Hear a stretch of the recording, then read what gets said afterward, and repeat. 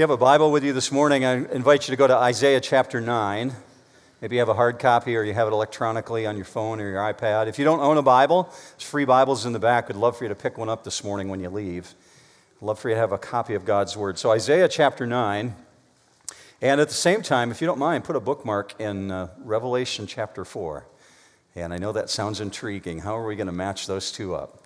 I'm going to take you to Revelation chapter 4 in just a few minutes. We're going to start out with Isaiah 9.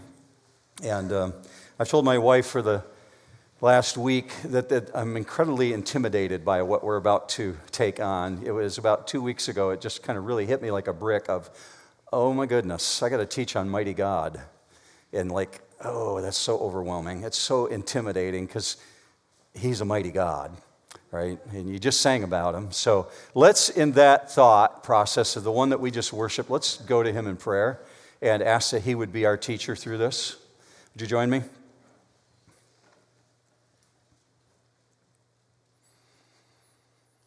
As a people, Father, we're gathered and willingly just pouring it out there that you are worthy.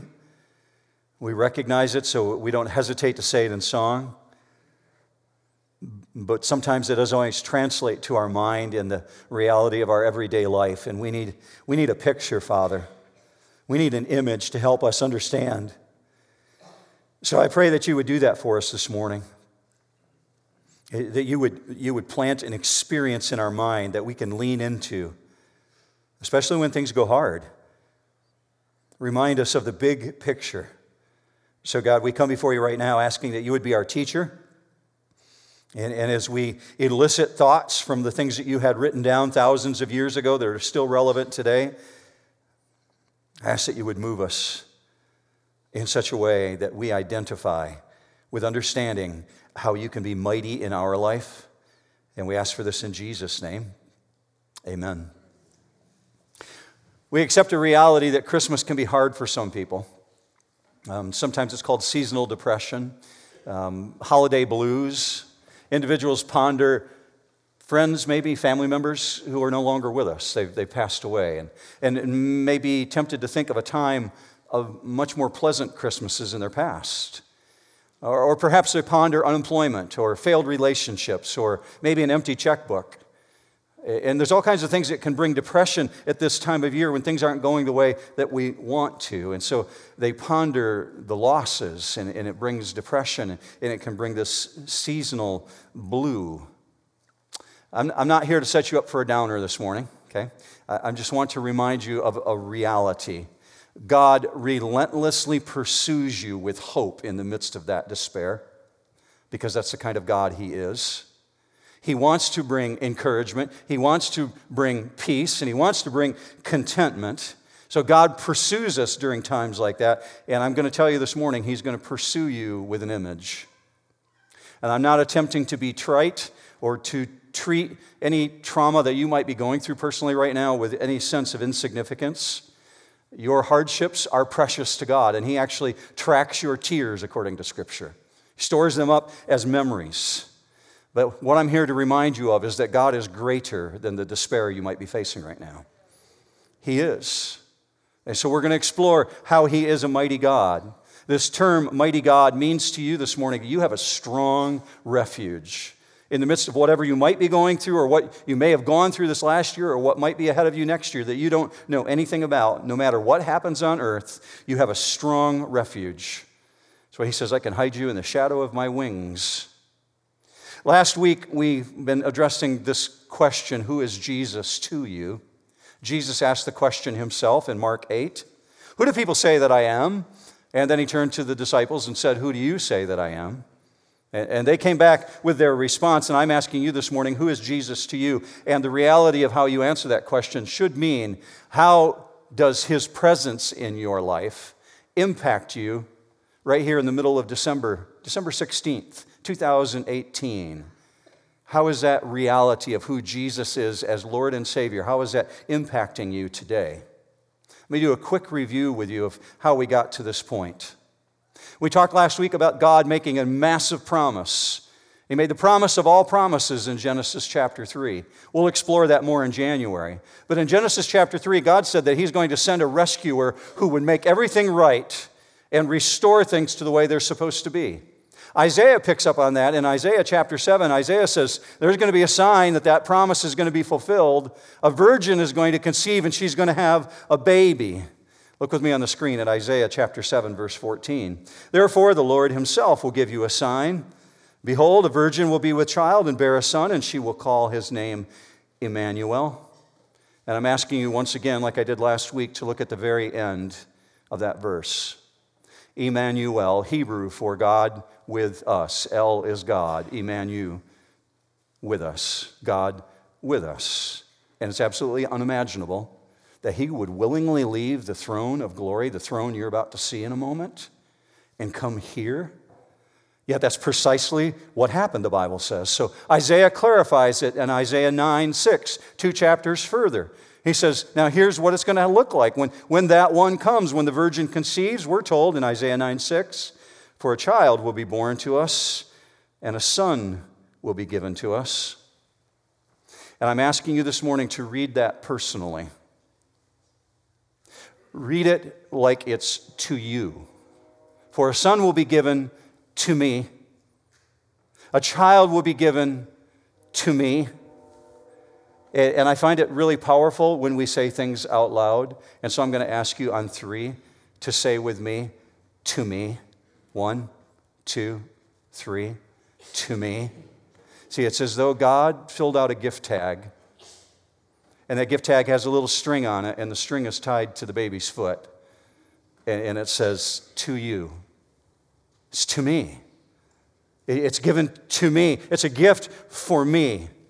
Because when Isaiah is writing this, he's urging everybody who reads it, of all ages, of all generations, of all millennia, to remember this one is like no other. And he's coming to establish a final kingdom. Let me remind you of the background of why Isaiah writes what he does, especially at this period of time. It's a crisis situation. Isaiah writes 700 years before Jesus is born, and yet he writes in the midst of a time of trauma.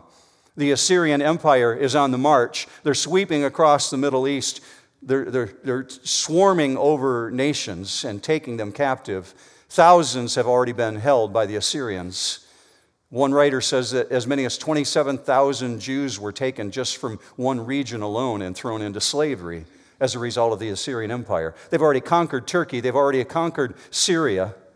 They control everything from southern Africa all the way to the Black Sea. And Isaiah is understanding this is a crisis time, and the people's hearts are heavy and dark in Israel because they're under siege. So this gloom hangs over the nation.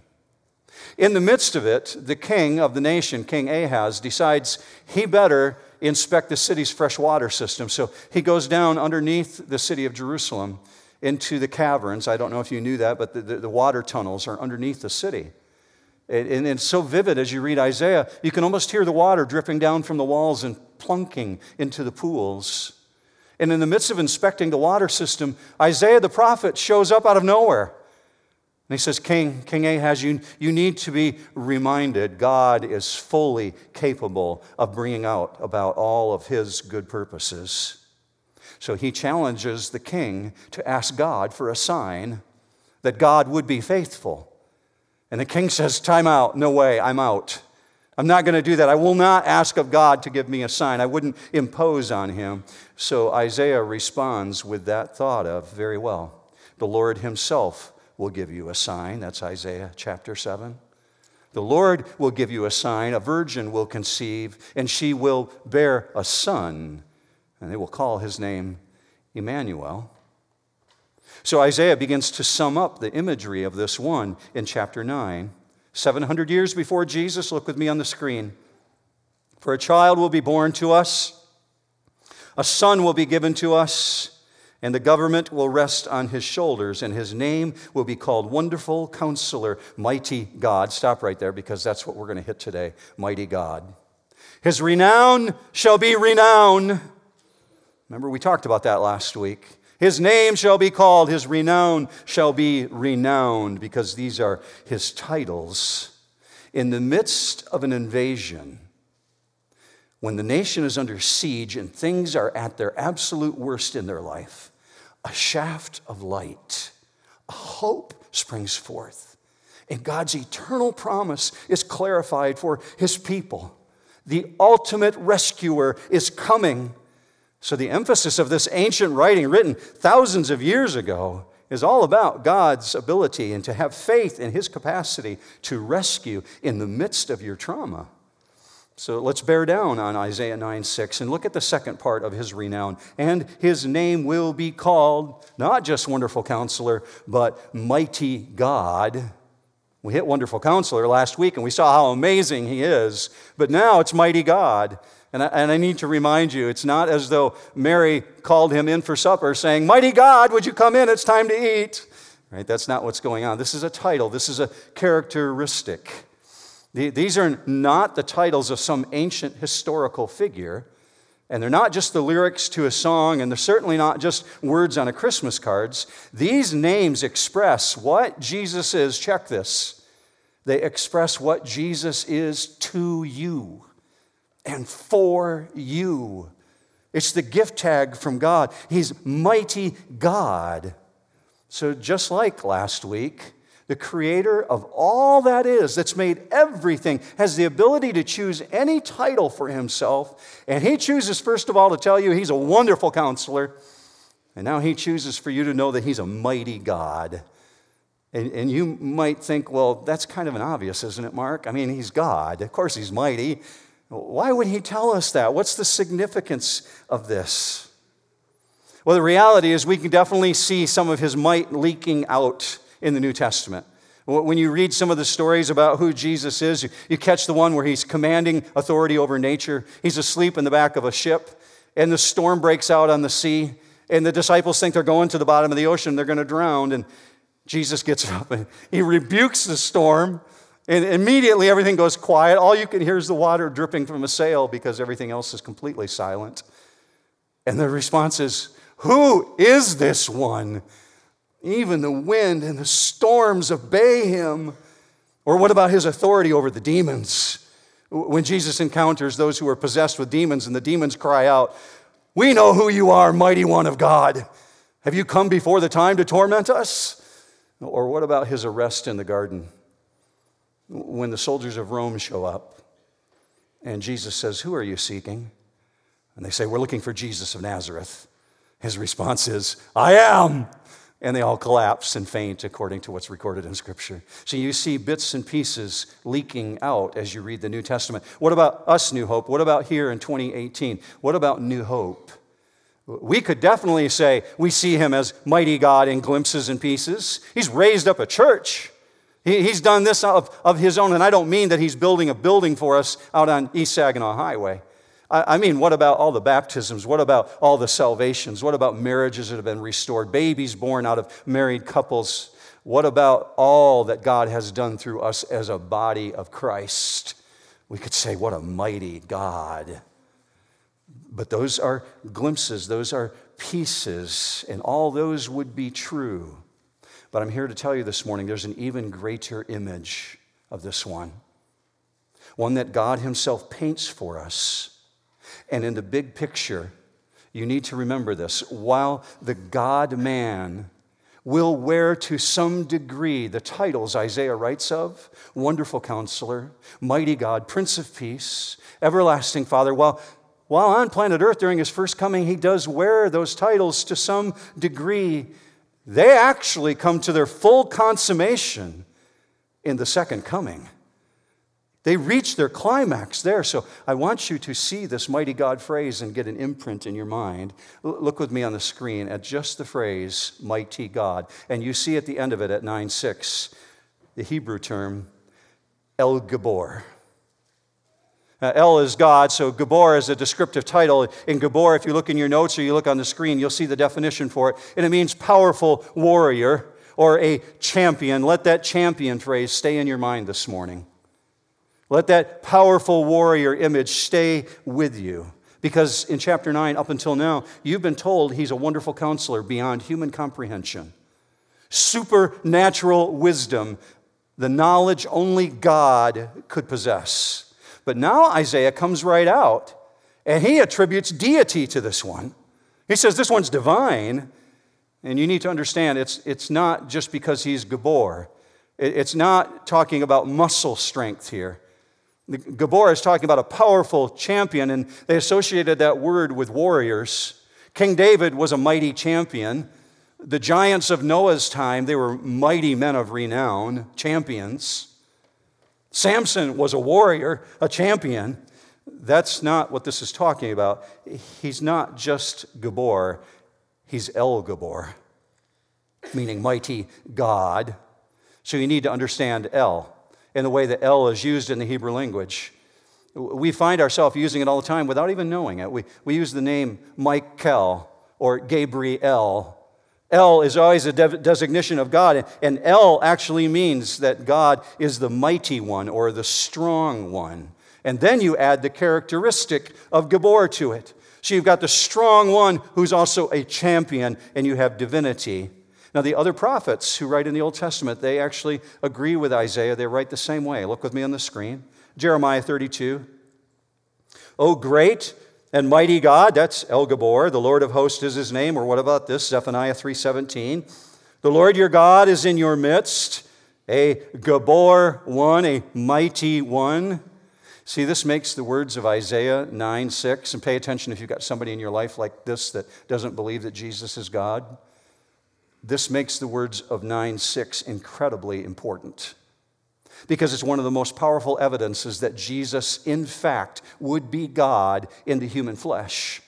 That this baby born of a teenage virgin girl in the ancient Middle East, the son who is given to you, is indeed mighty God. So Isaiah is saying, when you think of this one, when you think of this God-man, you got to put the two together. He's not just Gabor, he's El Gabor. And you have the omnipotence of God in Christ Jesus. So his real deity stands among all the other attributes of being a wonderful counselor and an everlasting Father and a Prince of Peace. He's also God. And check this, church. It doesn't say he will become mighty God. It says he's called mighty God, meaning he already is. His renown shall be renown. He already is mighty God. The origins are of old. People are going to call him for what he is. So write this on the mind, right here. Write this right on the walls of your mind. Jesus Christ is co-equal with God the Father. I hope you believe that. Co-equal with the Creator. If you don't believe that, we can't really go any further. He's not worthy then. If he's not God, very God of very God. Scripture says, counted it not robbery to be equal with God. If he were not, this one could never bear the government upon his shoulders. He would not be omniscient. He would not be omnipresent. He would not be omnipotent. And he certainly could never handle the issues of your life. And your salvation, you might as well throw that out the door if Jesus is not God. And as hard as it is to grasp, the baby in the manger, the human child at the same time, is mighty God. And I emphasize that for just a moment because that's the biggest one that most people trip over. I guarantee you, you have individuals in your social circle who accept Jesus as a historical figure, but cannot accept him as God. And of all the images in Isaiah chapter 6 or chapter 9, this one right here is the one most people struggle with. Here's why. The world is willing to acknowledge a baby in a manger because he's vulnerable and helpless, and it doesn't threaten me. So if you must speak and sing of him, if you must talk about swaddling clothes and a tiny, tender infant, do that. It's of no threat to me. It's no threat to my personal sin. It's no threat to my pride. But as soon as you attach him to being God, don't you go there. Don't declare that I need a sovereign over my life.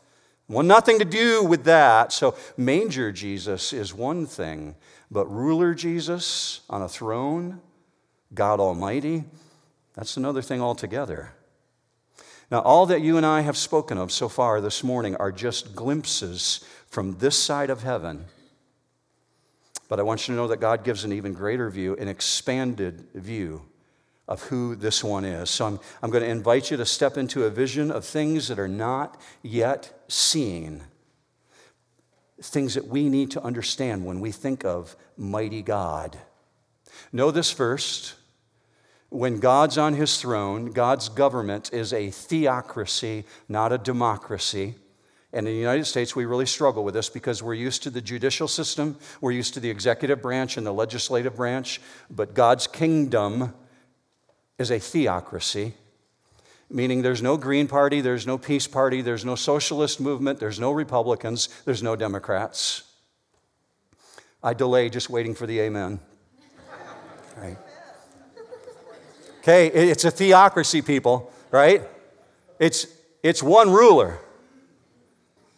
All power, all authority. So when you think of this one with a theocracy, you have to picture a robe, and you have to picture a scepter, you have to picture a throne, and when you place all power and all authority under one supreme being, you would call him God.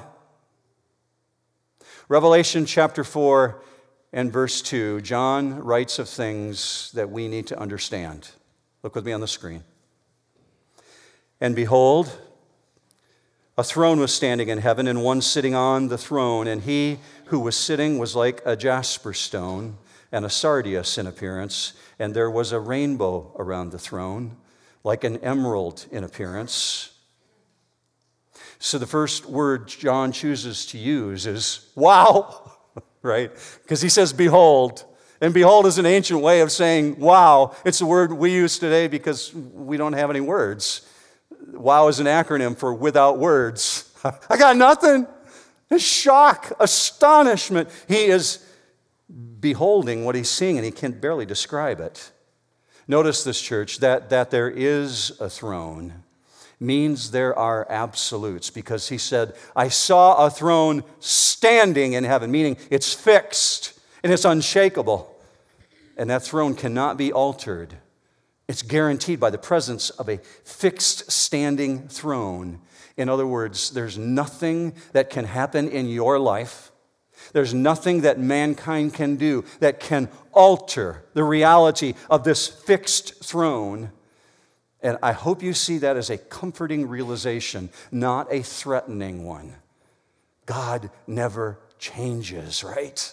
He's the same yesterday, today, and forever. And so the throne remains the same. And we're told in verse 2, the one who is sitting on the throne, that one is the creator of the universe. And he's in a posture of reigning. In other words, random chance does not govern the universe. God does. And so we've got a throne here. And we've got a God sitting on a throne. And before we go any further, let it be known that God is on an unshakable throne. And John says, when I look at this, I see him, and he's like a jasper stone and a sardius in appearance. What's a jasper? It's a biblical way of saying a diamond, best we understand it. What is a diamond? A diamond is clear. It refracts light. So he's looking at this being on the throne who's like a diamond, who is clear yet refracts light. And he says, like a sardius. What's a sardius? Well, that's ruby red. It's fiery in its appearance, representing the blazing glory of God.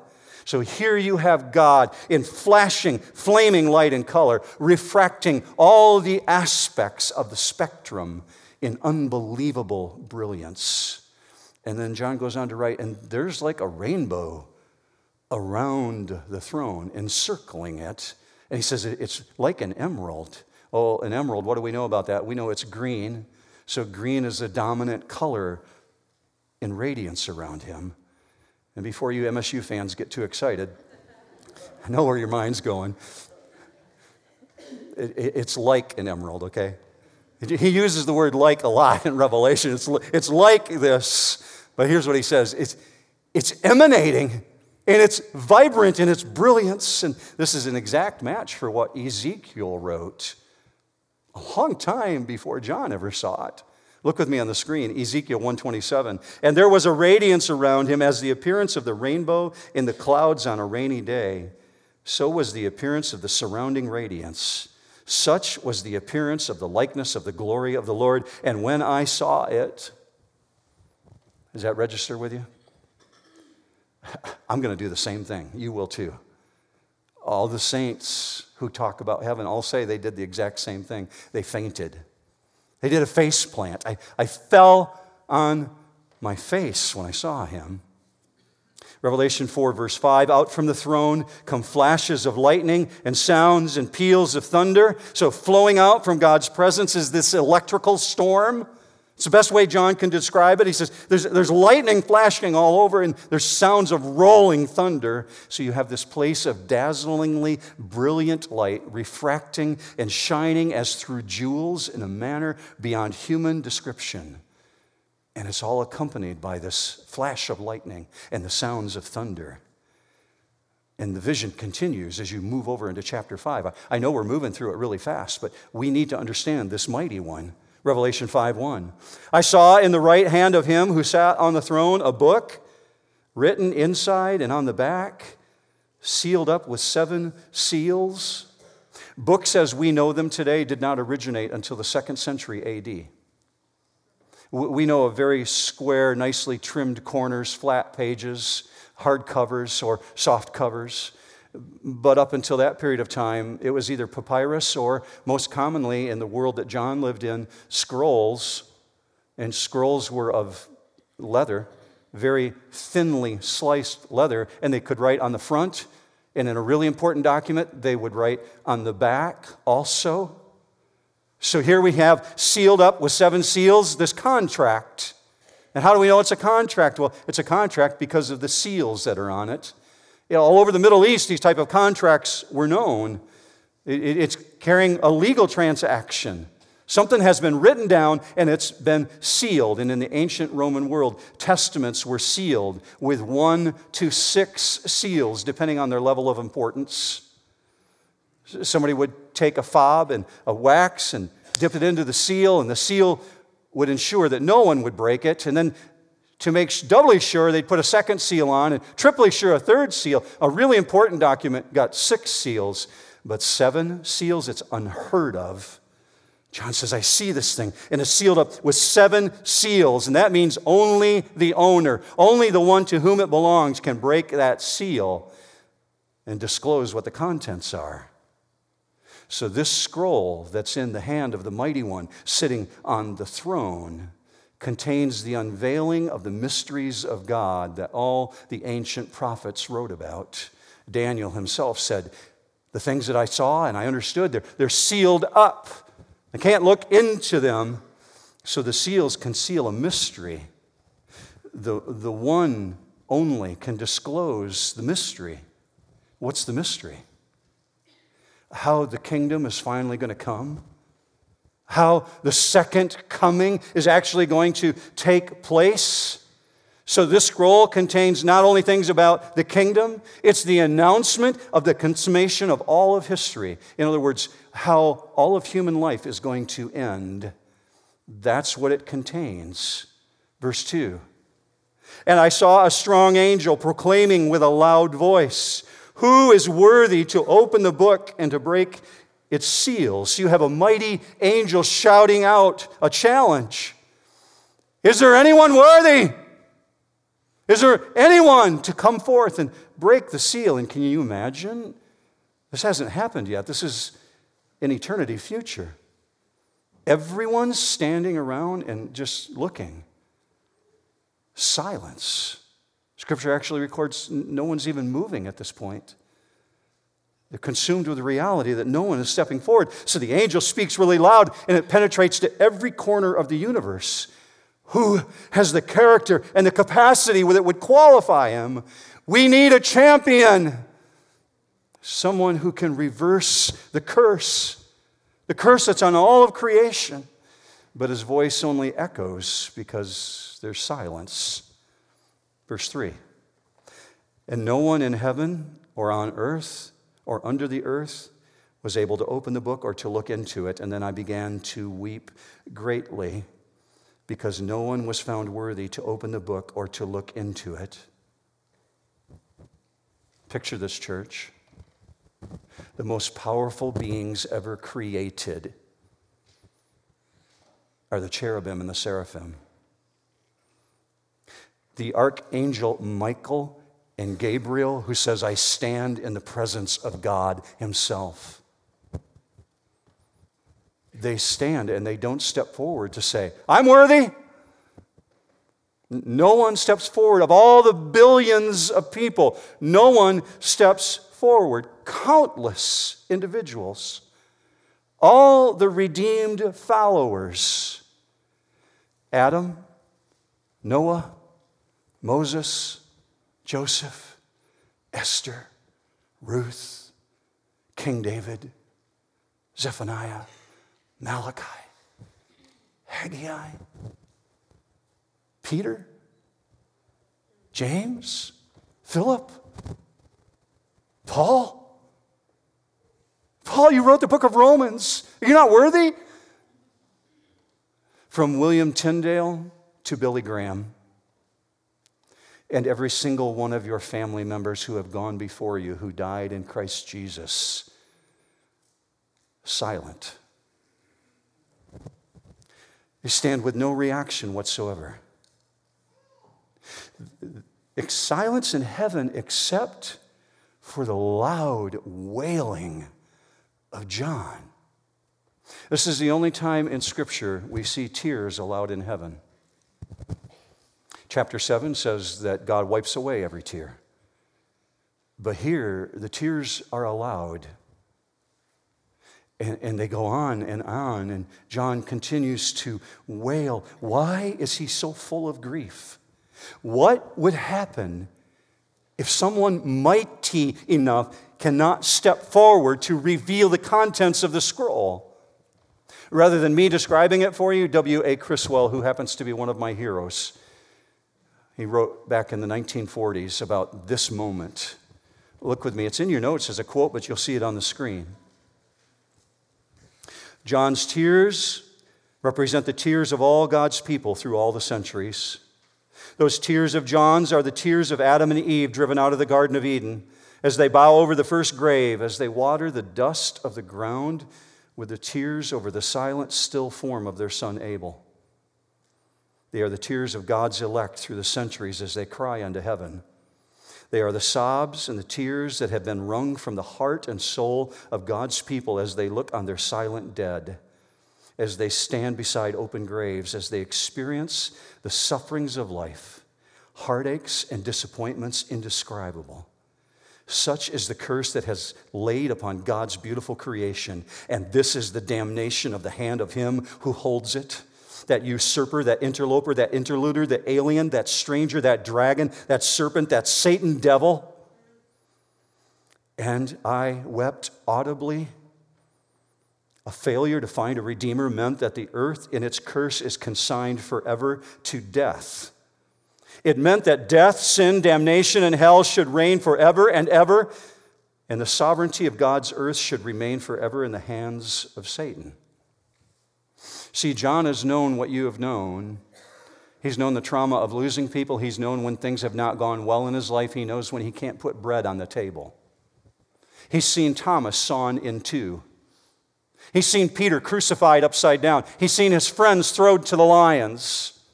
He knows what sickness looks like, and John is weeping because he wants a world just like you want a world that's purged of evil and purged of sin and purged of death. So John's wailing because there's no one worthy. But if you know the end of the story, you know John's weeping is premature, don't you? Look with me on the screen. Verse 5, and one of the elders said to me, stop weeping. Stop it, John. It's unnecessary.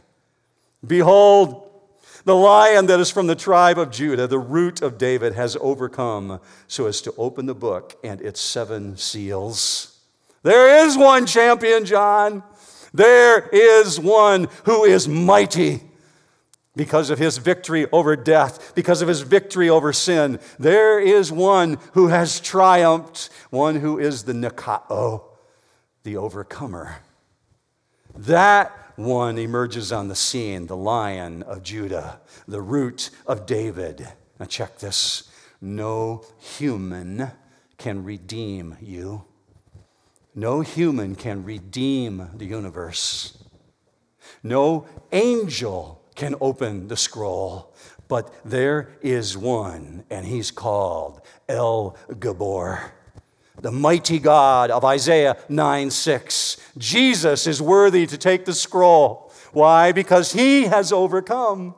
How did he overcome? Well, he overcame by defeating sin, Romans 8:3. He overcame by defeating death, Hebrews 2:14. And he overcame the forces of hell, Colossians 2:15.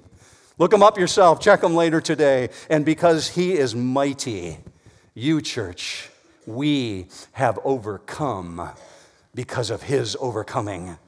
That's why Scripture says you're more than conquerors through him who has overcome. Now, we close this imagery with this so hard to comprehend scene. It's glowing, blazing light reflecting out from God's glory, emanating from the throne room. And amidst the flashes of lightning and the peals of thunder, John is suddenly drawn to an image of the Lamb of God standing next to the throne. Verse 7. And he came and took the book out of the right hand of him who sat on the throne. When he had taken the book, the 4 living creatures and the 24 elders fell down before the Lamb. See, they fall down just because he took the scroll. He hasn't even opened it yet. They're beginning to praise him. See, know this. See, no one approaches God and takes anything from his hand, right, church? Nobody takes anything from God, especially his powerful right hand. No one approaches the throne. Angels attend him. The living creatures, they swarm about him. Heaven and earth, it bows down before him. But this one walks up to God and takes the scroll. See, the very appearance of the Lamb of God stepping forward causes adulation to break out throughout the universe. And the praise accelerates into a crescendo, and the outburst of worship, it results from the reality that the Lord Jesus Christ is the mighty champion of Isaiah chapter 9. And he has come forward. And all the pent-up anticipation of the millennia finally breaks out at the prospect of what's about to happen. God is about to take back his creation, what is rightfully his. And this passage coming up, the final verse, is my personal center of gravity. And I hope you have one in your life. And I hope it's this. I hope it's this truth. It's the truth that Lori and I raised our children around.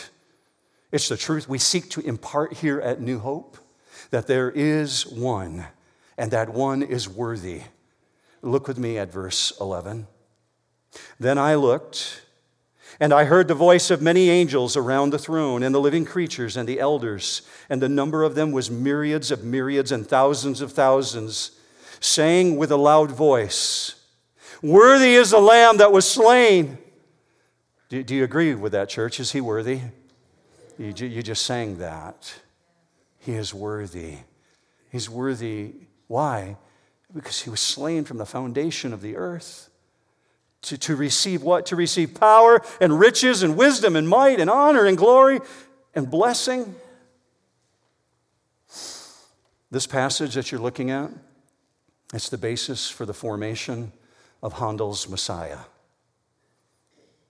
George Frederick Handel sat down and read Isaiah chapter 9, and then read Revelation chapter 4, chapter 5, and then locked himself away for 21 days. The people who attended to him could barely get him to eat or drink. And at the end of 21 days, he comes out with perhaps the greatest piece of music ever written on this earth. And the Hallelujah chorus blows your mind away at the end of Handel's Messiah.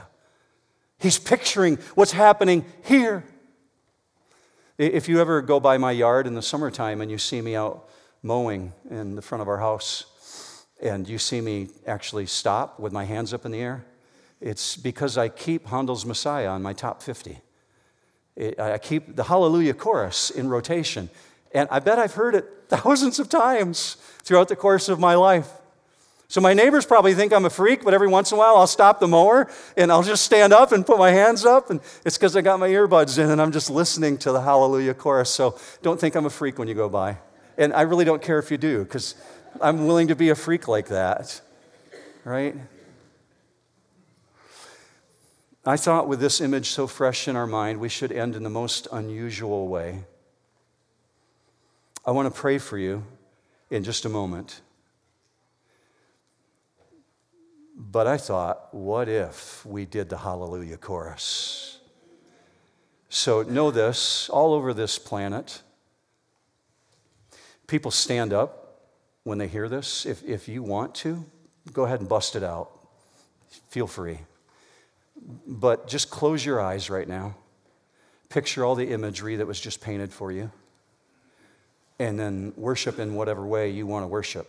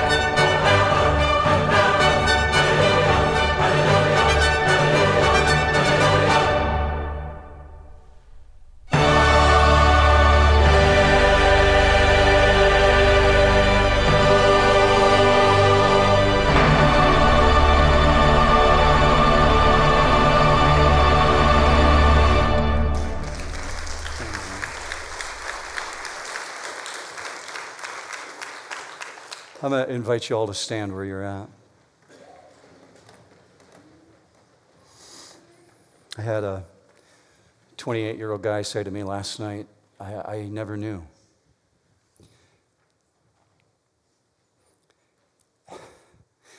We have a world that doesn't know church.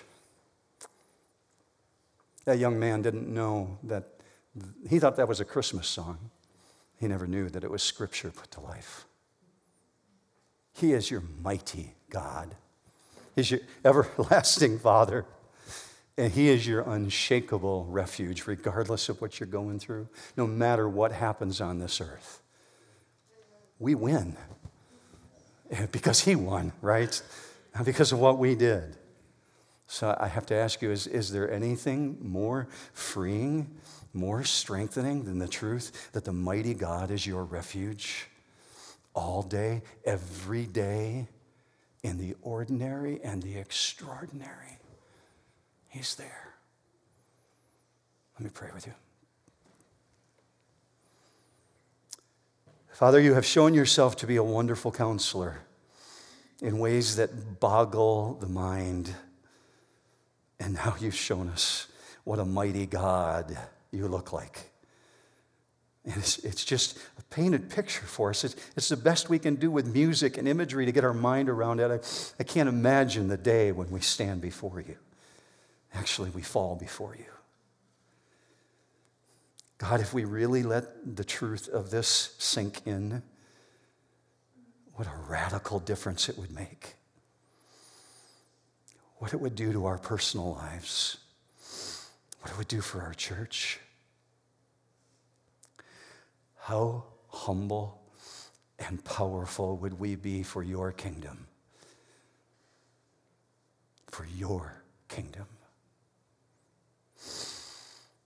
Make it true of us, Father. There are friends among us right now who need you to be mighty God for them. Be close to them, Father. We ask this in the exalted name of the great I Am, the Lord Jesus Christ. And all God's people said, amen. Have a great week, New Hope.